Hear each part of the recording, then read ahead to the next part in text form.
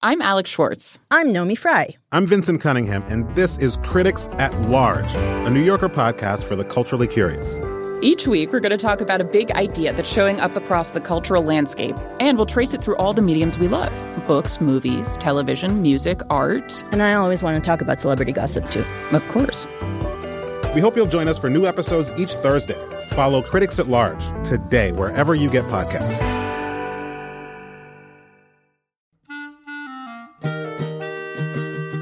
This episode of Livewire is brought to you by Progressive Insurance.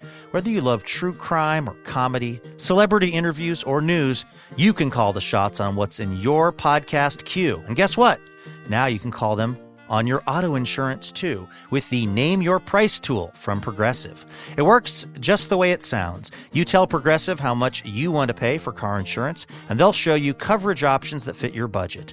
Get your quote today at Progressive.com to join the over 28 million drivers who trust Progressive. Progressive Casualty Insurance Company and affiliates. Price and coverage match limited by state law.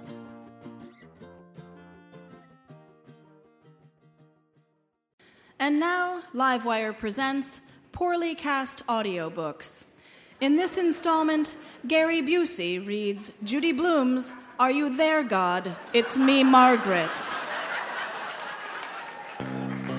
Yeah, so first we went to the ladies' lingerie department. And my mother, she told the sales lady that, said, we want to see a bra for me, okay? She took one look and said we'd be better off in the teen department, where they had bras in very small sizes. Oh my God, I almost died, okay? D-I-E, I died. Whew. Dame Judi Dench reads A Sure Thing by Snooki. Yum. Johnny Hawk tasted like fresh gorilla. Any juice head will get some nut shrinkage and back knee. I mean, he had an okay body, naturally toned abs. I could pour a shot of tequila down his belly and slurp it out of his belly button without getting splashed in the face. And Ricardo Montalban reads from Elizabeth Gilbert's Eat, Pray, Love. Oh, it was such an exquisite and lucky moment in my life to be sitting right in front of this man. I loved every word out of his mouth. I wanted to lean my head back onto his old lap and let him pour his eloquent curses into my ears. Forever. Forever. And now, the most audacious combination yet. It's like peanut butter and sashimi, like talent and a Kardashian. It's Turner and Hooch meets Lerner and Lowe. It's...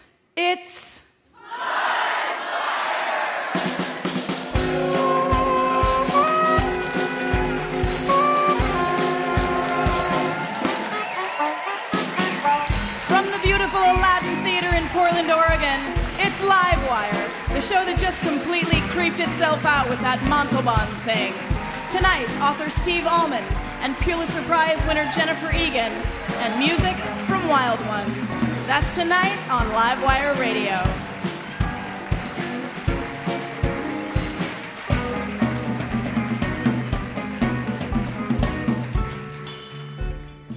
Welcome to the show. I'm your host, Courtney Haumeister. And we also have comedy from Faces for Radio Theater to look forward to. Poet Scott Poole with What I Learned Tonight, wherein Scott sits in our audience and in just 1 hour, the amount of time it took Henry James to write just one very long sentence that will torture English majors for the rest of their lives. He writes a poem that encompasses all the lessons he's learned during the show. And music from our house band, Ralph Huntley and the Mutton Chops.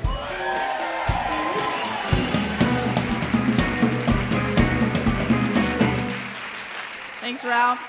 I mentioned we were going to have Steve Almond on. He's actually reading a smut manifesto tonight that you're going to want to stick around for, especially you, FCC. And we also, of course, have Pulitzer Prize winner Jennifer Egan, author of A Visit from the Goon Squad. And we have all these wonderful writers because we are here our second week at Wordstock, the festival of the book. And it's not just a festival that celebrates reading, it celebrates writing too. There are lots of workshops and panels where writers talk about what they do and how they do it to a lot of very enthusiastic aspiring writers. And this got me thinking about writing and whether it's an appealing game to get into these days. Everyone dreams of being a novelist, but I know some novelists, and almost every one of them has to have a second job on the side, like teaching or writing advertising copy or neurosurgery.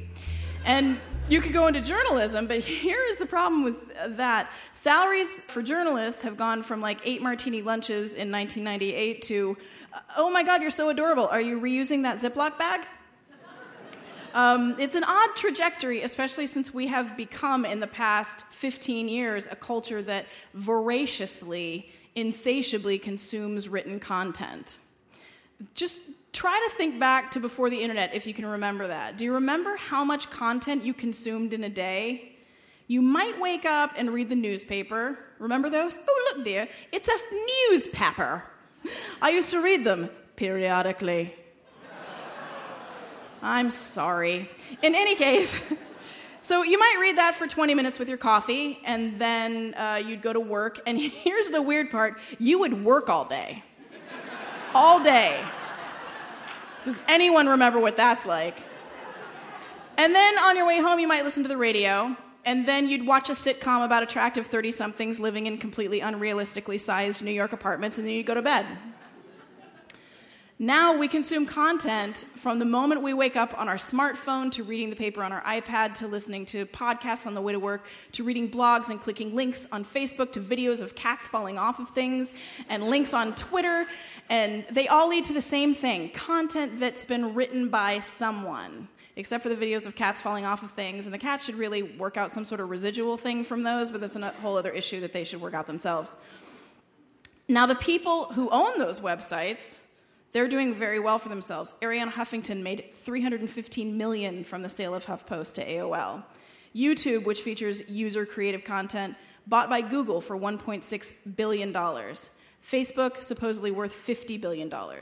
The amount that the creators of content get for those sites, anywhere from $0 for the 6,000 bloggers on HuffPost, to a lowly pay-per-click paycheck on YouTube, to just the pleasure of being liked on Facebook.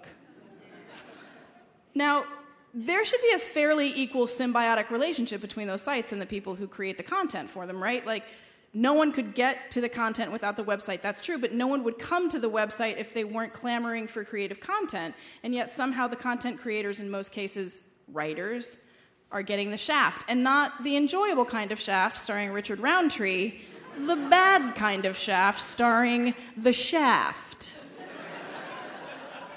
Max Schulman, who was an early TV writer and novelist, had one piece of advice for aspiring writers: marry money. And he was probably right. There's a book called Characteristics of the Creative Individual. It was written by a man named Eugene Rodsep. And in it, he said that creative people tend to believe that good work is a reward in and of itself. So therefore, they might be less apt to seek financial rewards like, say, Arianna Huffington. So what's the solution? So maybe it's time for writers to unoccupy the web, or at least the web of freeloader billionaires. So you can post your Facebook status for free, that's fine, although it'll probably be used later in a feminine hygiene ad produced by Mark Zuckerberg, but that's your choice. But don't write a thought-provoking 2,000-word essay on what positions the original Star Trek cast would play if they were a 1970s ABA basketball team, and just give that gold away for nothing.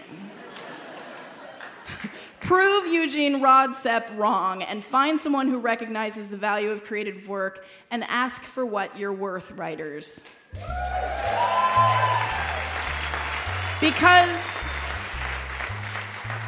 Because without you, the internet would be a pretty terrible place. Actually, it already is a pretty terrible place, but it would just be terribler.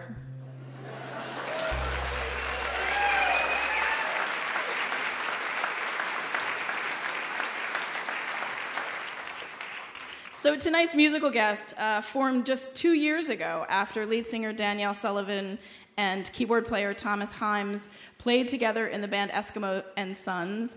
And then when that band ended, they just wanted to keep playing together, and so they did, and they formed Wild Ones.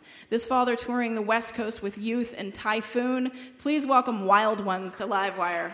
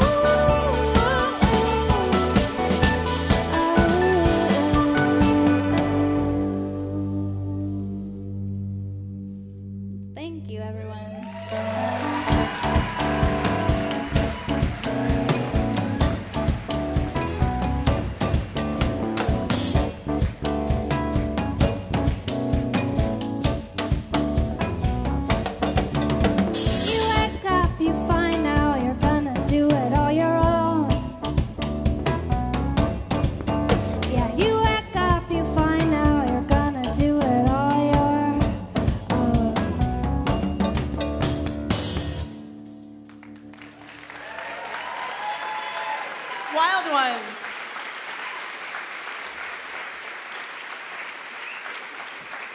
You guys totally psyched me out.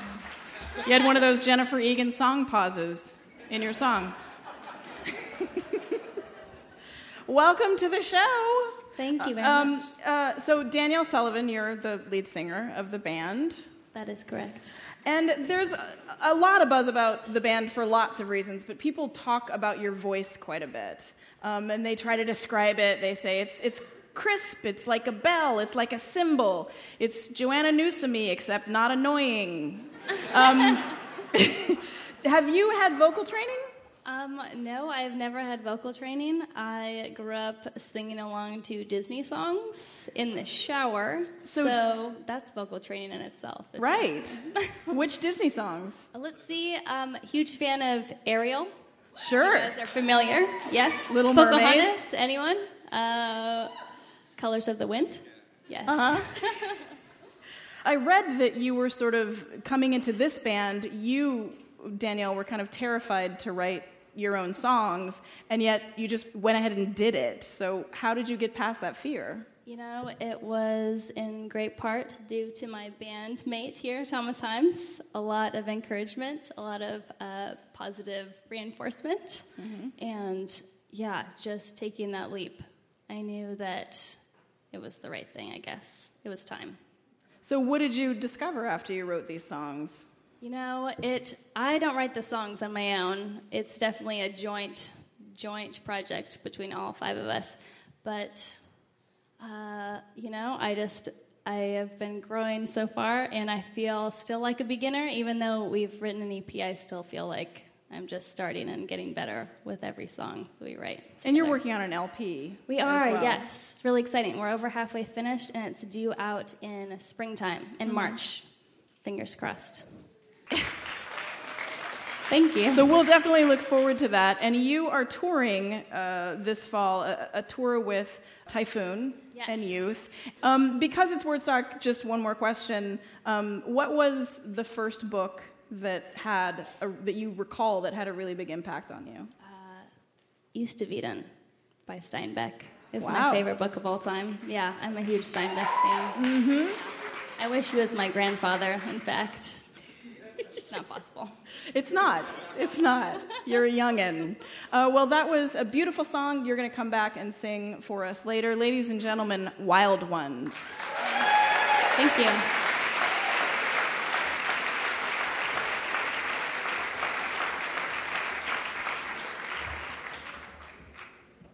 You're listening to Livewire Radio. Music tonight brought to you by Dave's Killer Bread and the bread of the week, Robust Raisin.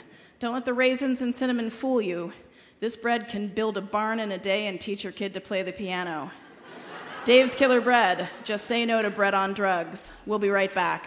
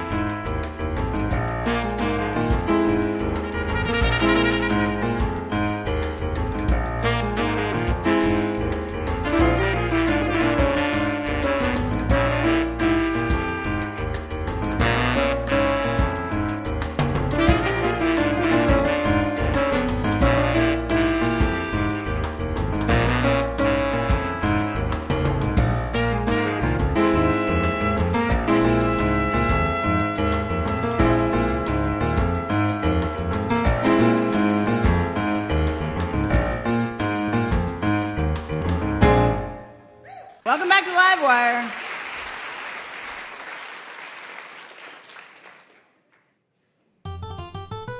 Hello, I'm Bitsy Kippington Tumbley, and welcome to Embossments and Epaulets, your broadcast source for matters both literary and profound. This week finds us in the regrettably American city of Portland, Oregon, for their yearly literature fete, Woodstomp, or some such thing.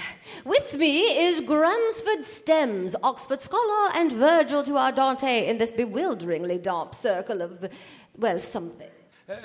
Splendid introduction, Bitsy. Oh, you're most welcome. Now, you're here to help us decipher some of these ghastly new American genres. First up, the post-romance genre. What in God's name?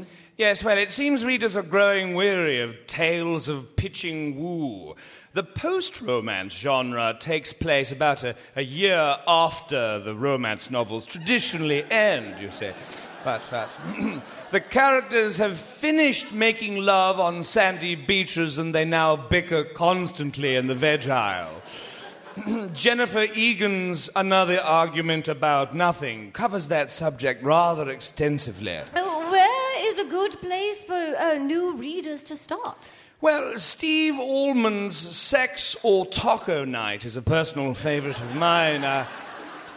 It's a harrowing no-win ultimatum threatens to ruin one couple's Tuesday, which, as you know, is traditionally taco night on this side of the pond. Is it really? Well, I'd have thought hoagie or a submarine sandwich for Tuesday. Yes, well, agreed, of course, but also popular are Egan's infrequent mouth kisses and not while the cat is watching. Oh. Right. Those sound unpleasant. Let's move on. What's new in the world of the macabre? I'm told zombies are rather the in thing now. No, zombies are done, all right. Werewolves finished. The industry has exhausted its supply of literary monsters, largely because the face of horror has changed. Well, to what? Well, in this electronic age, what people fear the most is all technological, you see. Things like Facebook unfriending, accidental reply all emails, and exceedingly brusque text messages. Oh, I'm chilled to the bone. Yes, I'm trembling in my tweeds. The best example of this frightening new genre is Chelsea Cane's Unfollow Me to Hell, Terror Knows No Character Limit. Terrifying. Any new genres for younger readers? Well, IA is really hot right now, Bitsy. Oh, don't you mean YA, Gramsci? Young adult fiction? No, IA, irresponsible adult fiction. They're like children, except they can drink. And after drinking, order books online at all hours of the night, or at least that is the hope. Oh, fascinating, Gramsci. Any recommendations? Yes, Craig Thompson's A Refrigerator Full of Mustard, and Jonathan Franzen's 2 Semesters is Enough, Dad, they've been getting a lot of attention. Well, this has certainly been enlightening. Please join us next week on Embossments and Epaulets for the conclusion of our Portland visit, wherein we'll profile the 17 best places to go for meat pies and seasonal affective disorder. I'm Bitsy Kippington Chumbley with Gramsford Stems. Good night. That was Tricia Ferguson and Andrew Harris. Our next guest is the author of 10 books, countless essays, and a number of incendiary articles and letters to editors. He once verbally sparred with Sean Hannity, only to get his mic turned off. They may have made out later, according to him. His newest book is a collection of stories called God Bless America. He's here at Wordstock to read from his book and participate in various panels, including Radical Disclosure, The Writer as American Citizen. And tonight he's giving us a preview of his performance on the What's the Literary Sex Hang-Up panel. And if you're listening with small children or you work for the FCC, you might want to consider turning down the volume for about 5 minutes. Ladies and gentlemen, please welcome Steve Almond to Livewire.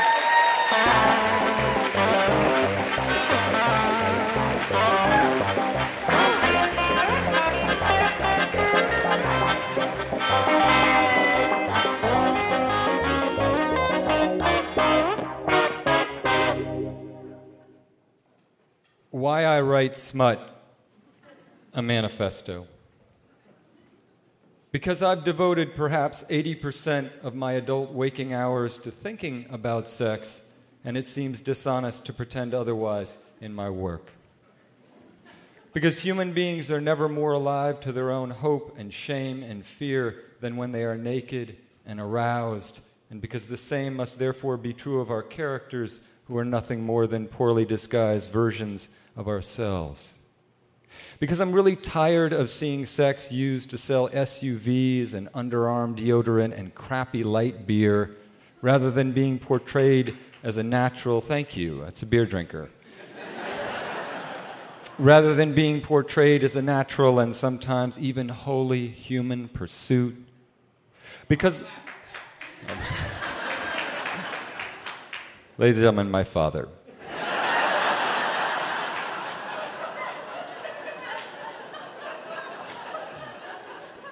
Because I have accumulated over the years such a tremendous surplus of sexual humiliation that it seems almost stingy of me not to re-gift some of it to my readers. Because I happen to agree with Freud's naughtiest disciple, Wilhelm Reich, who argued that a true political revolution would only be possible once sexual repression was overthrown, which pretty much rules out the Tea Party as a true political revolution. Because boy, is that a movement that needs to get laid.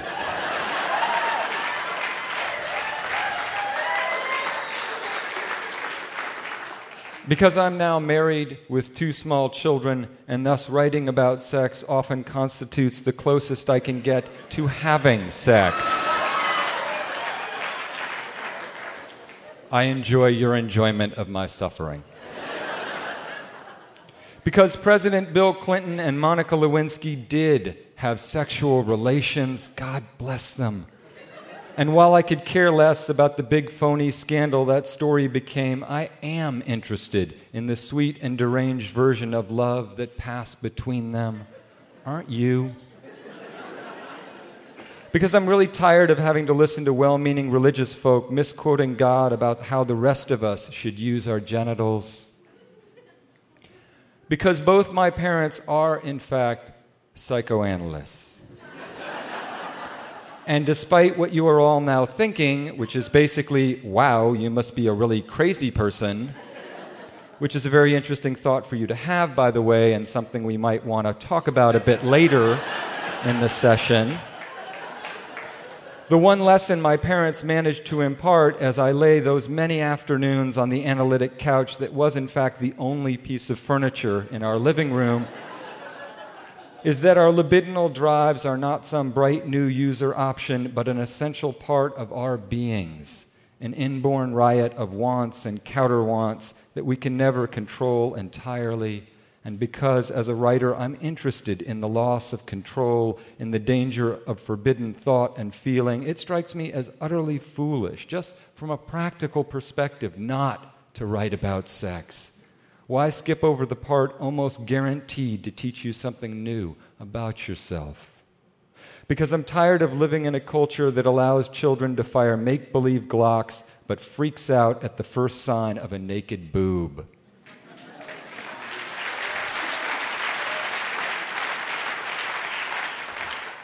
Because I just really love being able to write off lube as a business expense. Just love that. Because our best writing resides in the senses, and sex invokes all 5 of our senses, at least if you're doing it right. I guess you are. Because though I watch pornography and am terrifically involved with it for about 2.5 minutes, I am most often made sad by pornography. Not simply because it involves the self-exploitation of people who probably have suffered a good deal of misfortune, and not simply because porn stars can perform in manners that often seem like physiological, geometrical, even gravitational impossibilities, and thus make me feel like the abject sexual nebbish that I surely am, but because porn stars are actors, being paid most often to simulate pleasure. They drain sex of its single most vital aspect, the intimate vulnerabilities that bring us to the act in the first place, the drama of our imperfect bodies as we seek to make a communion of our desires. Because I believe literature's central purpose is not to pretend we don't have bodies and their consequent needs, but to make us feel less alone with those needs. Because the Puritans themselves, don't kid yourselves, were total horn dogs who wanted nothing more than to tear off those long black robes and suffer a spiritual crisis. And because when I write about sex, I'm writing ultimately about a dream that begins with the Puritans, that we, the people of this great and troubled land, will at last forgive ourselves the lust and loneliness that reddens our blood, and will seek a final remedy in the warm temple of one another's bodies. Who's with me?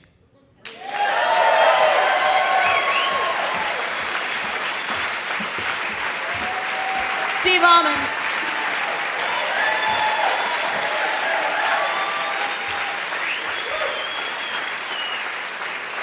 Steve Almond, as assisted by horny audience. Excellent. Well, I just wanted to talk briefly about the new book. The new book is God Bless America. And it seems appropriate also that you're on a panel tomorrow at Wordstock on writer as citizen. Because this book is sort of, you cross this line. There are a lot of writers who are just maybe short story writers or fiction writers, but you also write a lot about politics. Yeah, I mean, I like to think of it as writing about morality because I'm pretentious. But also because, I don't think people at this point need to be told, I think politics has become this kind of, athletic event or sports event on cable TV. But beneath politics is how we're going to treat one another as citizens, is morality. And that's the thing that kind of breaks my heart. People sometimes think the title of the book is ironic, Almond's being snarky about patriotism. I love America. Where else but in America could I read what I just read on public radio?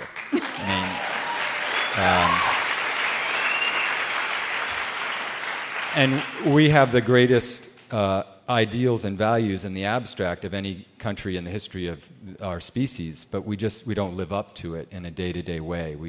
And I think literature has something to do with that. I think its job is to make people feel more than they did before, which is a moral act, and to make people imagine the suffering and the ecstasies of other people.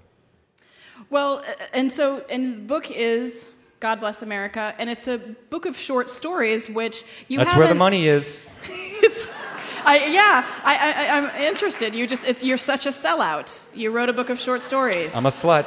No, stories are my first love, and a good short story is just constructed to implicate the reader emotionally. It's like it's like a great pop song where you can just try to break somebody's heart. And that's what you're doing. You're just jury-rigging reality and your imagination to try to make an emotional impact on the reader. So that's if people would pay me enough, that's all I would write. Well, it's a very good book. The book is God Bless America. The author is Steve Almond. Thanks so much for joining us, Steve.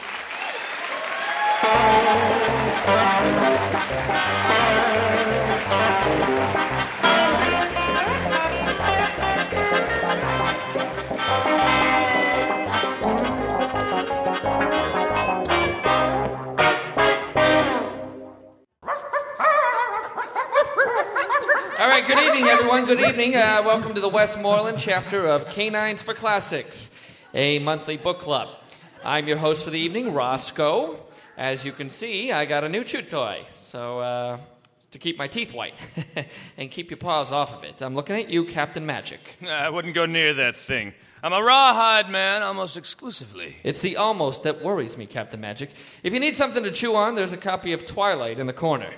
All right, we are welcoming a new member I met at the dog park last week. Peppermint, everybody. Hey, everybody. What I can tell you about myself, I'm a West Highland Terrier. I like Elizabethan love stories, running on the beach, and spinning around 7 times before I lie down. Welcome, Peppermint. Hi, Peppermint. Hi. Peppermint. Hi. Peppermint. Hi. And we're proud to welcome back Teacup, Samson, and Applesauce. Getting fixed is always a journey, and we're glad yours has led us back to us. Applesauce, kudos on wearing the cone. I wouldn't have had the balls. Literally. Now, Applesauce, why don't you come up here and introduce our special guest? Hey, everybody. Can you hear me through the cone? Because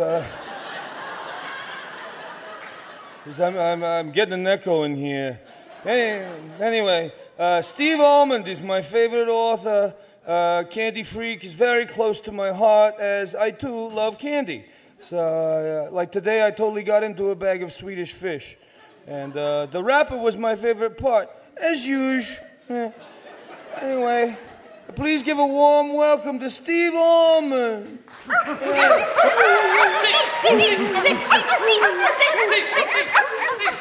Okay, this is a lot of dogs. Are there any people here? I'm just seeing a lot of dogs. I have a question. In your story, God Bless America, when the character of Billy plays Willie Loman in acting class, is all that just a metaphor for America being an obsolete relic of past generations? You're a pretty dog, aren't you? Such a pretty girl. Yeah, I know I'm a pretty girl. I get that a lot. But the metaphor... Do you want me to rub your belly? No, I want to talk about, if you think America can dig itself out of this post-industrial... Yes, I want you to rub my belly. Rub my belly. Who's got a belly? I've got a belly. I've got a belly. Mr. Almond? Well, look at you. What's your name? Hi, Teacup. My name's Teacup, and I'm a big fan. I was gonna bring you a copy of My Life in Heavy Metal to sign, but I accidentally ate it. There was some jam on it, and I'd like to apologize, but also tell you that it was very delicious, especially Chapter 2. I'm sorry. You look like you want to say something. I did say something. I ate your book. Seriously, there are like 40 dogs in here. I'm kind of freaking out. Did I take mescaline again and forget? Because I've done that before. Steve! I'm just going to back out slowly, very slowly. I got to call my agent. He sent me to a house full of dogs. Again. Well, he was sure nice. Yeah, he was. But Murakami gave us pig's ears. That's true.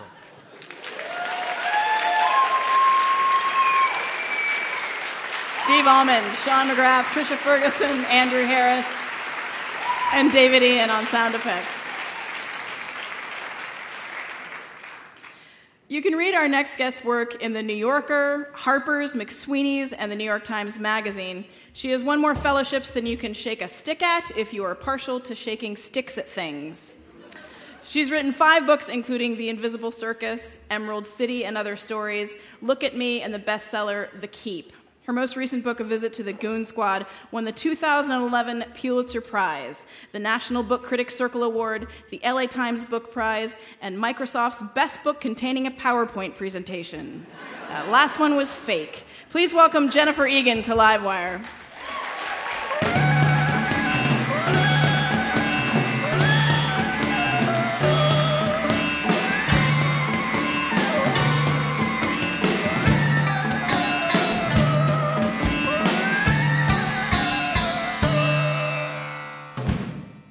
Welcome to the show, Jennifer. Thank you. It's great to have you here. I'm happy to be here. Maybe I won't ask you to give an overview of the book. It's kind of a complex book. It takes place over the course of 40 years-ish, possibly 13-ish protagonists, maybe 10, but really 2 sort of main characters, and it's sort of based around the music industry. Is that fairly close? That's great. You're doing better than I usually do. Well, within the book, you shift everything from chapter to chapter. You shift protagonist, voice, style, point of view. How do you keep a story cohesive when you're doing that? Well, I wasn't sure. I mean, I wasn't worrying about that too much as I created it. It happened pretty organically, often by my catching out of the corner of my eye a glimpse of a character who seemed interesting and then just wanting to kind of plunge into their lives. I had the idea as I was writing it that the timeline would just go backwards. So I think in my mind it was sort of simplified by that structure. In fact, then I had one chapter that took place in the future, so I thought, okay, I'll go backwards and then I'll leap into the future, and I liked the thought of that shape. But when I sat down and read it in that order about 4 months before I finished it all together, I discovered that it was actually very flat. And it basically didn't work. So my grand scheme, which made a lot of sense in the sense that it's structured like an album. There's an A side and a B side. And my thought with the backward structure was that the A side would be post 9/11, and the B side would be pre 9/11, which has a nice neatness to it. Unfortunately, the book was flat and boring in that order. So at first I thought, okay, maybe it's just not going to work. Maybe my plan of having these very different feeling and sounding chapters all colliding together and forming something larger just won't happen. Maybe it'll just be a story collection. But then I also thought, I'm losing a lot of opportunities here for little surprises and payoffs for the reader. Why don't I try to just organize it around maximizing those surprises and payoffs? So that was the kind of odd organizing principle I ended up using. Well, and it's so interesting when you just decide to tell a story in a nonlinear way. It obviously just opens up everything to you. You can organize it in any way, really. Yeah, I mean, I think that the story really demanded to be told in a nonlinear way because I really was interested in a sort of tangle of people over time.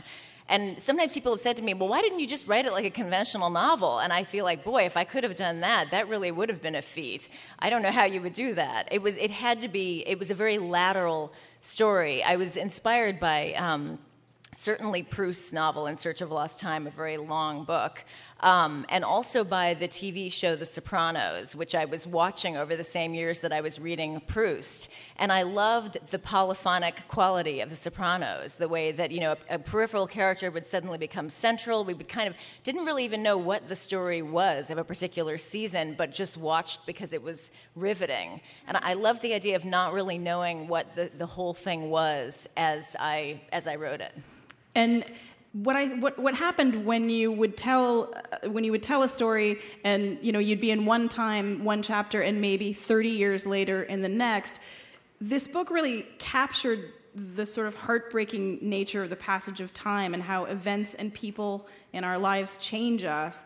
And I'm wondering what made you want to write about that. Well, I think that's a good question. I think part of it, honestly, is technology. I feel like I'm sort of confronted by people from my past much more than I was, say, 10 years ago. And I think we all are having this experience. There's this sense of everyone sort of floating back into the picture, or at least you can see what they look like.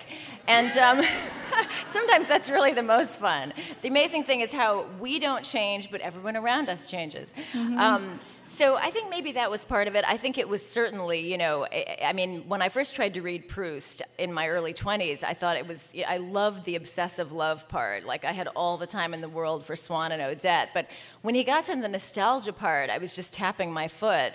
And then in my late 30s, suddenly the idea of time itself being an interesting subject seemed much more the case. One of the things that's been odd about this book is that I never expected younger people to like it for exactly that reason. But I'm starting to think that younger people are more interested in time than I was as a young person. And I wonder, again, if technology might have something to do with that. That the pace of change is so fast that I'll hear people in 22 talking about how 14-year-olds have such a different relationship to technology than they did. They have cell phones much earlier, and they've been on Facebook for years. Yeah. Yeah.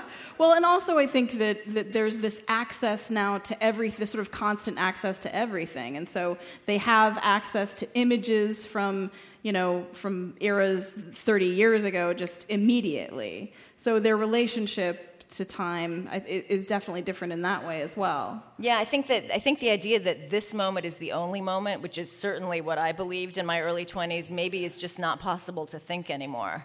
Yeah. A lot of people have this, a lot of creative people have what's called imposter syndrome. They have this sense that they don't have any idea what they're doing and that someone will eventually reveal them. Does a Pulitzer Prize finally make you immune to that syndrome? Oh, that's a good question. There's a temptation. I think it could actually bring on the biggest case of it ever. Oh my God, I won this huge prize, and I know I don't deserve it, and it's going to become obvious with my next book. I think that's really the dangerous, thought pattern. I'm avoiding that by simply not beginning a next book. My plan is simply to talk about this one forever, and that way, no one can say that I didn't deserve it. No, I worry about flipping out along those lines because I'm prone to flipping out. But what I say to myself in the moments of worrying about that is that if it happens, I mean, I'm used to laboring to writing with a sense that it's not going to work and it's going to be a failure. And so I feel like I can write amidst those conditions. I've been doing it for years. So we'll see if it can stand up to the imposter syndrome. Moving forward. Well, it's interesting. We had David Shields on the show, and he wrote Reality Hunger, and he talked about needing for literature to evolve or that it was going to die. And he talked about this sort of pastiche style that I feel like this book sort of fits into. Do you feel like when you think about future projects, where your style might evolve to? I'm not totally sure. I feel like I don't begin so much with a sense of a style as a time and a place, and then I feel like out of that comes a voice. It can be very hard to find that voice. This time I had to do it 13 times, but oddly, that wasn't as hard as it was on my last book, which is a kind of gothic thriller, and I really struggled to find the voice for that. So I don't know. I mean, I hate the feeling that I'm repeating myself, and I don't like the feeling that I'm repeating anyone else. So, you know, the excitement of the project really is to find the way that it will be. I have to just say, though, that with all due respect to David Shields, I don't know what he's talking about. I mean, I feel like, you know, fiction from the very beginning has been so flexible. The novel form is just, it is made to kind of inhale everything around it and use it to its own purposes. So I feel, I mean, actually, maybe I'm agreeing with him. Maybe I'm saying the novel is a form that has the flexibility and strength to absorb and adapt in whatever ways it needs to. I really have a lot of faith in it. I think that people aren't doing what you did with this book, where you looked at all these different styles, and one of the chapters of the book is a PowerPoint presentation, you know, and it completely, it tells the story beautifully and poignantly. And what was it about telling that part of the story in a PowerPoint that you couldn't do in a traditional way? There would be no way to tell that story, partly because it is very sweet, and I think it would have been sentimental in an alienating way if I'd written it conventionally. It's also, honestly, not much happens in that chapter, but you can't really tell because so much happens with PowerPoint as a structure. There are so many moments, and there's so much girding around it that I was able to kind of slip in this very quiet, sweet story. There would have been no other way to do it, actually.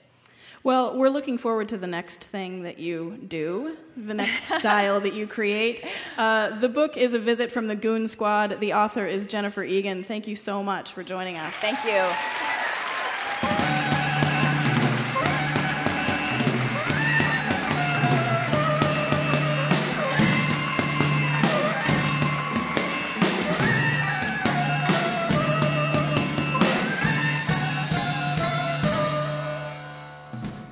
You're listening to Livewire Radio. Tonight's show is brought to you in part by the Whole Foods Market and the Whole Kids Foundation, whose goal is to improve children's nutrition and wellness through partnerships with schools, educators, and innovative organizations.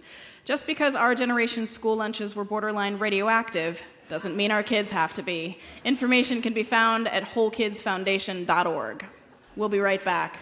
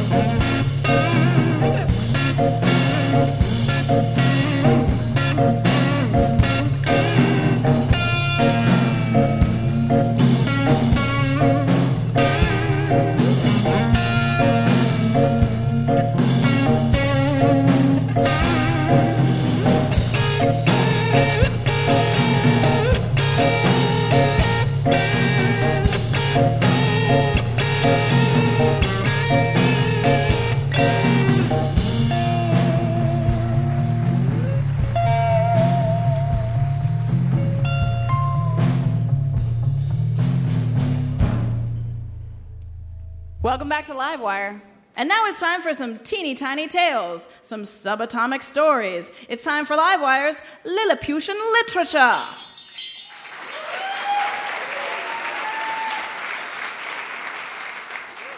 Tonight, our audience has been given the Herculean task of writing an entire story in just 6 words based on the prompt, My Life Story.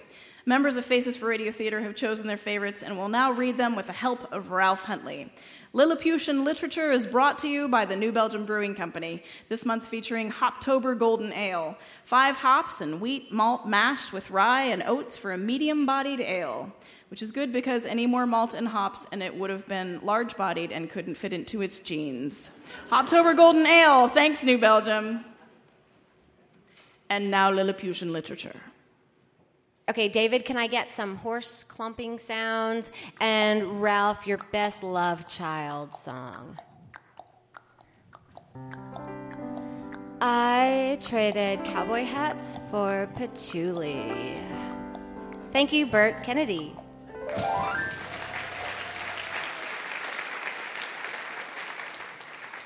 My life story, I think Ralph, a cross between The Last Emperor and Smokey and the Bandit.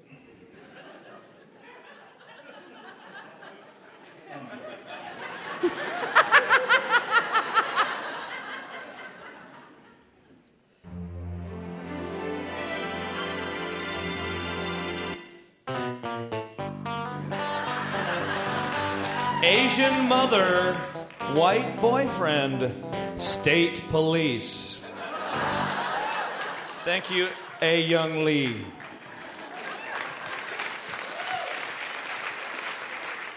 And now our audience member, Morgan Graham. Can I have something between highbrow academia and a downward spiral? Nothing? Okay.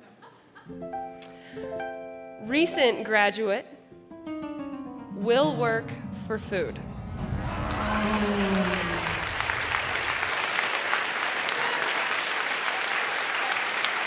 Excellent. Great job, audience, on Lilliputian literature.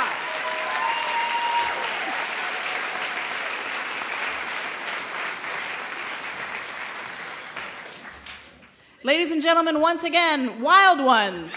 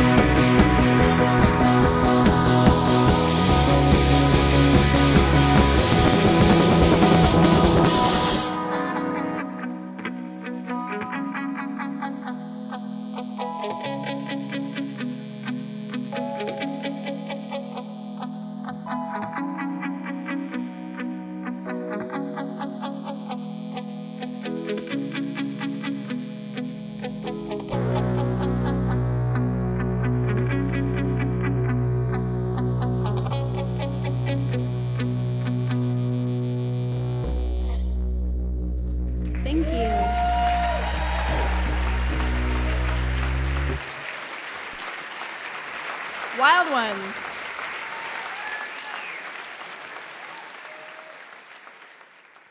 Once again, as promised, the man who has been writing the entire hour while we've been hanging out, just shooting the stuff. Please welcome poet Scott Poole.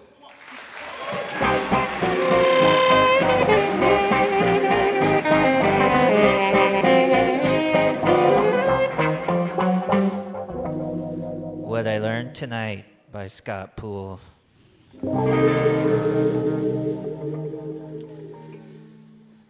Sometimes I get the feeling that I'm a badly cast voice actor of my own stuff. In my head, I sound like Ricardo Montalban. I may be talking about making egg salad last weekend to an unfortunate coworker, but inside I have a beautiful accent. I'm wearing a white suit. I'm sitting on wicker. I have a tattoo. Not the ink, but a little guy with a lisp following me around, pointing at aircraft. I'm kind of a badass. I learned tonight that I need a better way to communicate. Maybe I just need a writer or a speaker or a town crier or a bailiff or Steve Almond to write a manifesto for me.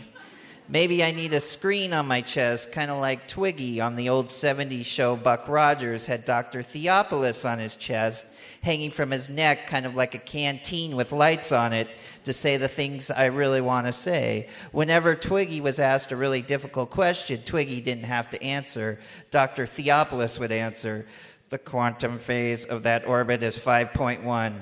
Thank you, Dr. Theopolis. But if I got Steve Almond to speak for me, it would be incredibly beautiful and articulate, passionate and lovely, but I'm afraid it would basically be Twiggy without Dr. Theopolis. But being all intellectual would be equally bad. You ever see someone's cell phone without them just sitting there? It's weird. It's like Twiggy lost his canteen and Dr. Theopolis is just beeping and booping laying on the ground with no one to recognize his brilliance. Don't you just want to pick it up and hang it around your neck and let someone intelligent talk for you for a while? Jennifer Egan, what's your number? Thank you. That's our show for tonight. Thank you so much for listening. Our thanks to our great guests tonight, Steve Almond, Jennifer Egan, and Wild One. The Mutton Chops are Ralph Huntley, Paul Evans, and Jim Brunberg. Tonight's show was made possible in part by our sponsors, New Belgium Brewing Company, Whole Foods Market, Dave's Killer Bread, and our newest sponsor, Burgerville, introducing Burgerville Radio, featuring music from Northwest musicians in all their restaurants. Additional funding provided by the Regional Arts and Culture Council and Work for Art, the James F. and Marion L. Miller Foundation, and listeners like you fine people. Hotel accommodations generously provided by the Hotel Deluxe. Our executive producer is Robin Tenenbaum. The show is produced by Courtney Haumeister and Jim Brunberg. The faces for Radio Theater are writers Sean McGrath and Courtney Haumeister, performers Andrew Harris and Tricia Ferguson with sound effects by David Ian. Additional show writers are Jason Rouse, house poet Scott Poole, and Ben Coleman. Faces for Radio Theater was directed by Jason Rouse. Our recording engineer is Jonathan Newsom. House sound by Paul O'Brien. Live show lighting by Rhiannon Betts. Production management by Drew Flint. Stage management by Matt King. Show theme by Courtney Von Drele and Ralph Huntley. Livewire was created by Kate Sokoloff and Robin Tenenbaum. Huge thanks to Greg Nutzer and the entire Wordstock Festival staff for another fantastic year.